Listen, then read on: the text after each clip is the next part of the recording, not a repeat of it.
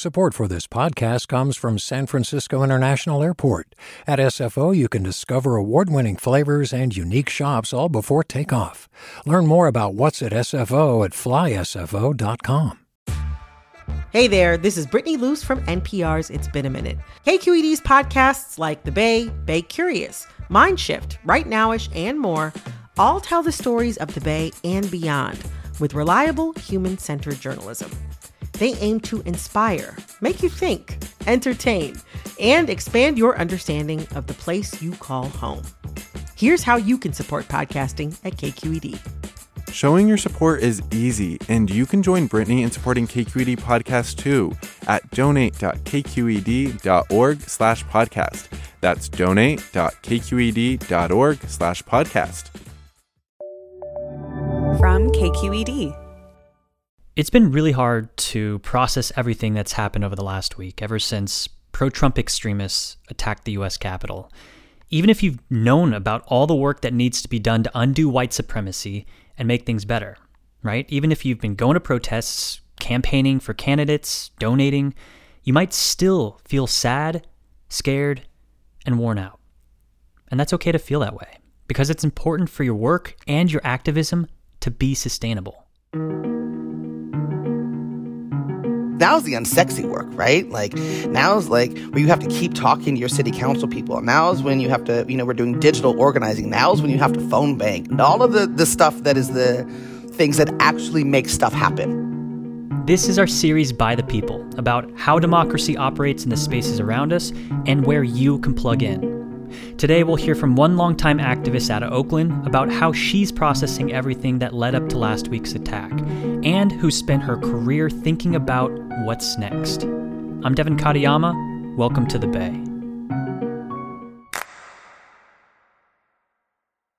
Hi, I'm Sasha Khokha, host of the California Report magazine. Every week, we bring you stories about what connects us in the giant, diverse Golden State.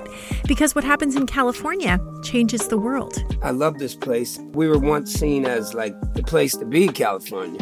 The land of milk and honey. That's where you go to Sunshine State. But we just have challenges right now. KQED's California Report magazine. New episodes drop every Friday, wherever you get your podcasts. Hey, it's Glenn Washington from Snap Judgment. And if you love what you're hearing, and I know you love what you're hearing, please consider becoming a KQED member. You get special access to cool events, behind-the-scenes footage, and so much more. Plus, you'll sleep better at night, knowing you did your part for the community you depend upon. It's in you. Please be in it. Visit donate.kqed.org/podcasts to sign up now. That's podcast with an S. Thanks. So my first question is just how are you doing with all this? How are you processing it? Someone sent me a text today with that question, like, how are you? And I hadn't thought about it. Kat Brooks is the executive director of the Justice Teams Network and co-founder of the Anti-Police Terror Project.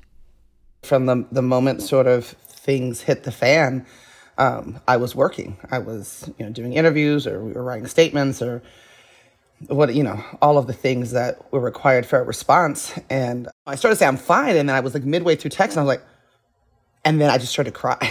Just like it is all just, that's odd for me. I don't often, the shenanigans of white supremacy don't surprise me. White violence against, our bodies doesn't surprise, like none of it's my job.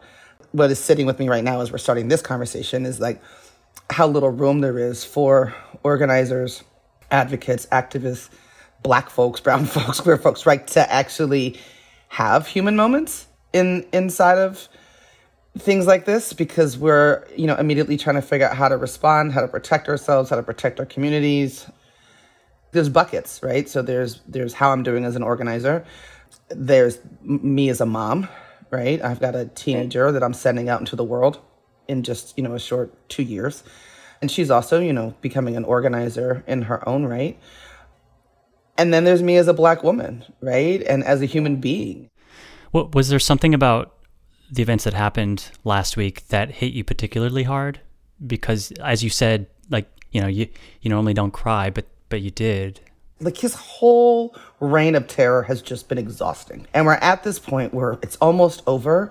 And I think that part of it's just like, God, could we be done with this already? Right. So let's be clear, right? Like, Trump gone is not being done with this. Some of the tears were not necessarily from me as much as they were, like, when you think about all of the bodies, Black bodies and the bodies of our allies that are permanently disabled because of police reaction. When you think of, folks that were traumatized with tear gas and flashbangs and dragged to arrest and beaten and are facing, like, serious charges.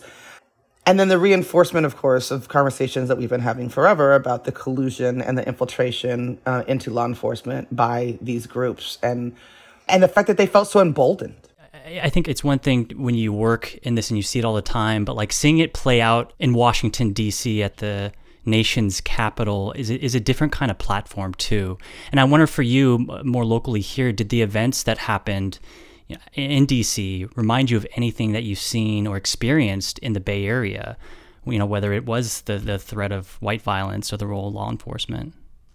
Well, I mean, I'm of course reminded of, an umpteen amount of protests that I've been at or been a part of, right, where we were tear gassed, right, where we were dodging flashbangs.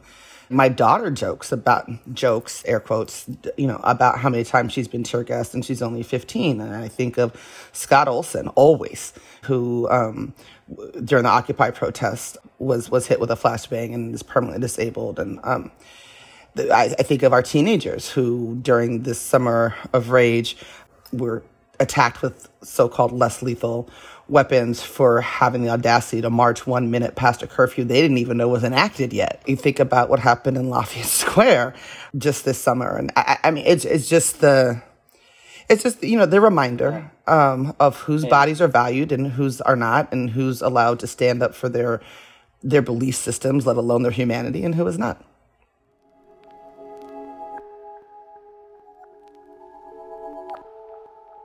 I was listening to a forum on KQED, and somebody had written in, and I actually want to read to you what was shared on forum.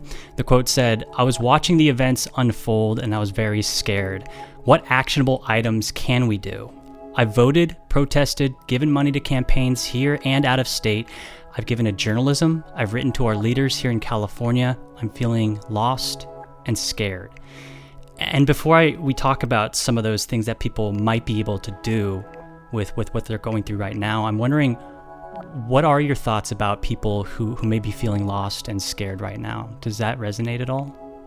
Absolutely. And the first thing I would say to those people is feel lost and feel scared. That's okay. And that actually maybe you need to sit in that for a little bit, because the rush to cover it up, that goes to what I was just saying, the rush to like push it down, get away from that, prevents us from actually dealing with it.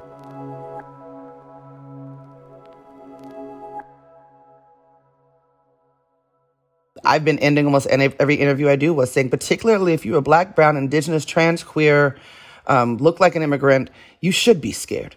Because we actually don't know what was signaled to similar-minded people across the country. We don't know what the next 13 days are going to look like, or the next week and a half are going to look like. Go out in pairs, lock your doors, look over your shoulder. We are not immune to their violence touching our literal bodies. And so I'm not trying to be an alarmist, but I do want to be a realist. They've been enacting violence against our bodies since the first one was kidnapped and brought here hundreds of years ago. And we're still standing, right? We're still here and we're still fighting. And you can look at most marginalized communities that are under attack by white supremacy and say the same thing, right? In our own beautiful, very human ways. And so for me, I'm holding on to that. And I'm clear that all this does is make us stronger. All this does is strengthen our resolve. All this does is remind us that, of the fight ahead of us and how serious this fight is going to be. And so, yes, be lost. Yes, be scared. And then take a page out of the Black Girl Magic book and keep it pushing.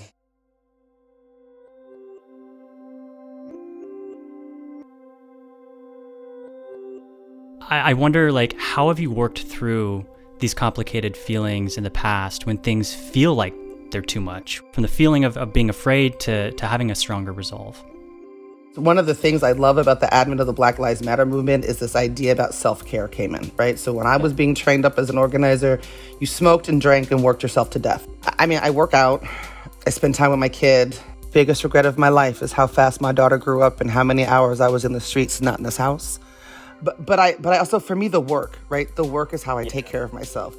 What have you learned from some of the other activists and organizers who you know, maybe even some of the younger ones who really are about self-care? What have you learned from them? Oh my goodness, they meditate. They refuse to meet past a certain hour.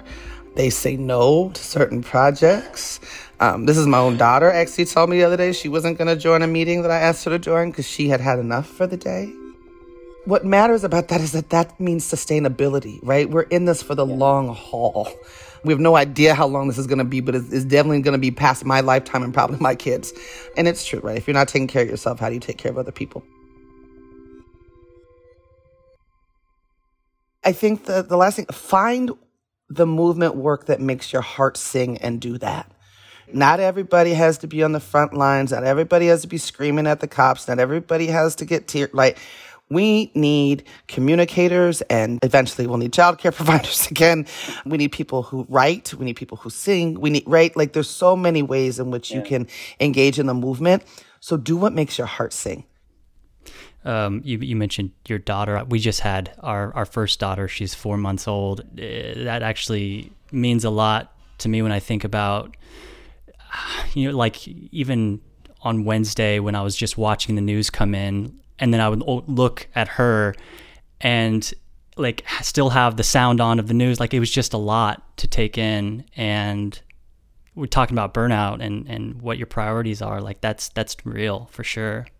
The work will be there tomorrow. She will not be 4 months forever. Yeah. So when you think about and process what happened on last Wednesday, the attack on the Capitol, what do you want listeners to know, like that you think that they're not hearing enough of, or something that you've been saying over and over and that people just haven't been hearing? This is America. So the next day, all the tweets and the speeches, this is not America, this is not who we are. Yes, it is. It is who we have been, it is who we are, and it is who we are doomed to continue to be if we don't admit that this is who we are and deal with it. You cannot solve a problem if you don't admit it exists. America does not have a policing problem, right? That's the work I do. America has a race problem that is baked into every single institution in this country, including policing, who's, are the front lines to uphold this system. That's the message. Are you afraid that getting beyond the year 2020 and having a new president come in is going to turn people off and be like, well, things are going to be different now? When in reality, as you're talking about, the work is going to surpass our lifetimes. I'm not afraid it's going to happen. I know what's going to happen. It happened over and over and over and over again, right? You heard people this summer talking about, this is just the beginning. This is not the beginning. This is another movement moment on a long continuum, right, of people's movements for their humanity. People go home, they get bored, the work becomes unsexy, because now is the unsexy work, right? Like now is like where you have to keep talking to your city council people. Now is when you have to, we're doing digital organizing. Now is when you have to phone bank. And all of the stuff that is the intense, boring, day-to-day things that actually make stuff happen. So we are able to have things like the Summer of Rage because in between the last movement flow and this movement flow, organizers were organizing and work was being done. So I'm not afraid of that. We're prepared for that. And the goal is that each time less and less people go back to business as usual, right? That we're able to continue to pull more and more people into the ongoing work of movement building and transformation of this country into the country we know she can be.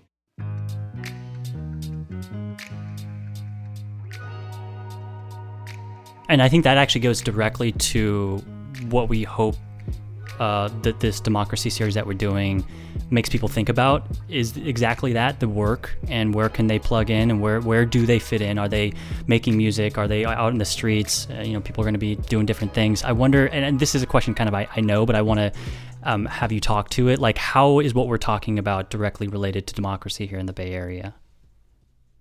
It's funny you asked that. That's the question you were asking, because I was thinking of that quote that I'm going to paraphrase about, service is your rent for being on this planet. Democracy only works when we work it. My daughter, when she was, I think, a freshman in high school, called me and from school, and she said, "Mommy, I'm in trouble." And I was like, well, this is a big deal if she's calling me, right? Like, I said, what happened? And she said, I told my teacher that democracy in America was a lie. We don't have time for me to get into all of how that happened, but the conversation I then had to have with the teacher about her denying my Black child to live reality in this country. But it is, on so many levels in this country, a lie, but not a lie that we can't make true. These moments and all the moments in between are an opportunity for us to make democracy a real thing in this country. And if you want to live in a democratic nation, and if you want to be the land of the free and the brave, and if you want to be, this beacon of light for the rest of the globe, then it's your responsibility to service it. Kat, thank you so much for talking to us. Absolutely. Thanks for having me.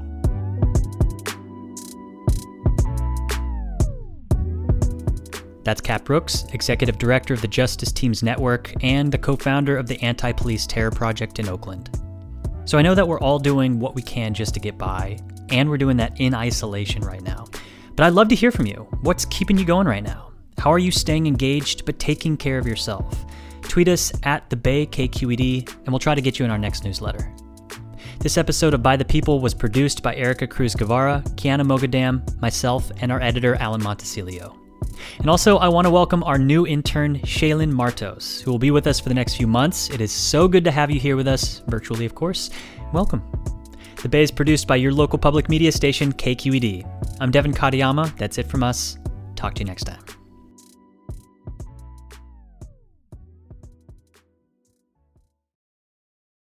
Do you love learning about the San Francisco Bay Area, its history, its people, its unique blend of cultures? Then you should check out the Bay Curious book. I'm Katrina Schwartz, editor and producer on the Bay Curious podcast, and I'm here to let you know that for the month of May, we've worked out a sweet deal for KQED podcast listeners. Right now, you can get the Bay Curious ebook for $1.99. That's right, $1.99. Just search for Bay Curious wherever you get your ebooks, or find a link in our show notes. This offer does expire at the end of the month, though, so you'll want to act on it fast. Happy reading!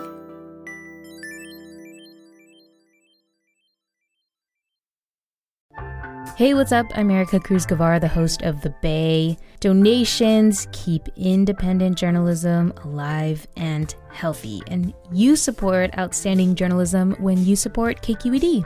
So if you haven't yet, check out donate.kqed.org/podcasts. That's donate.kqed.org/podcasts with an S.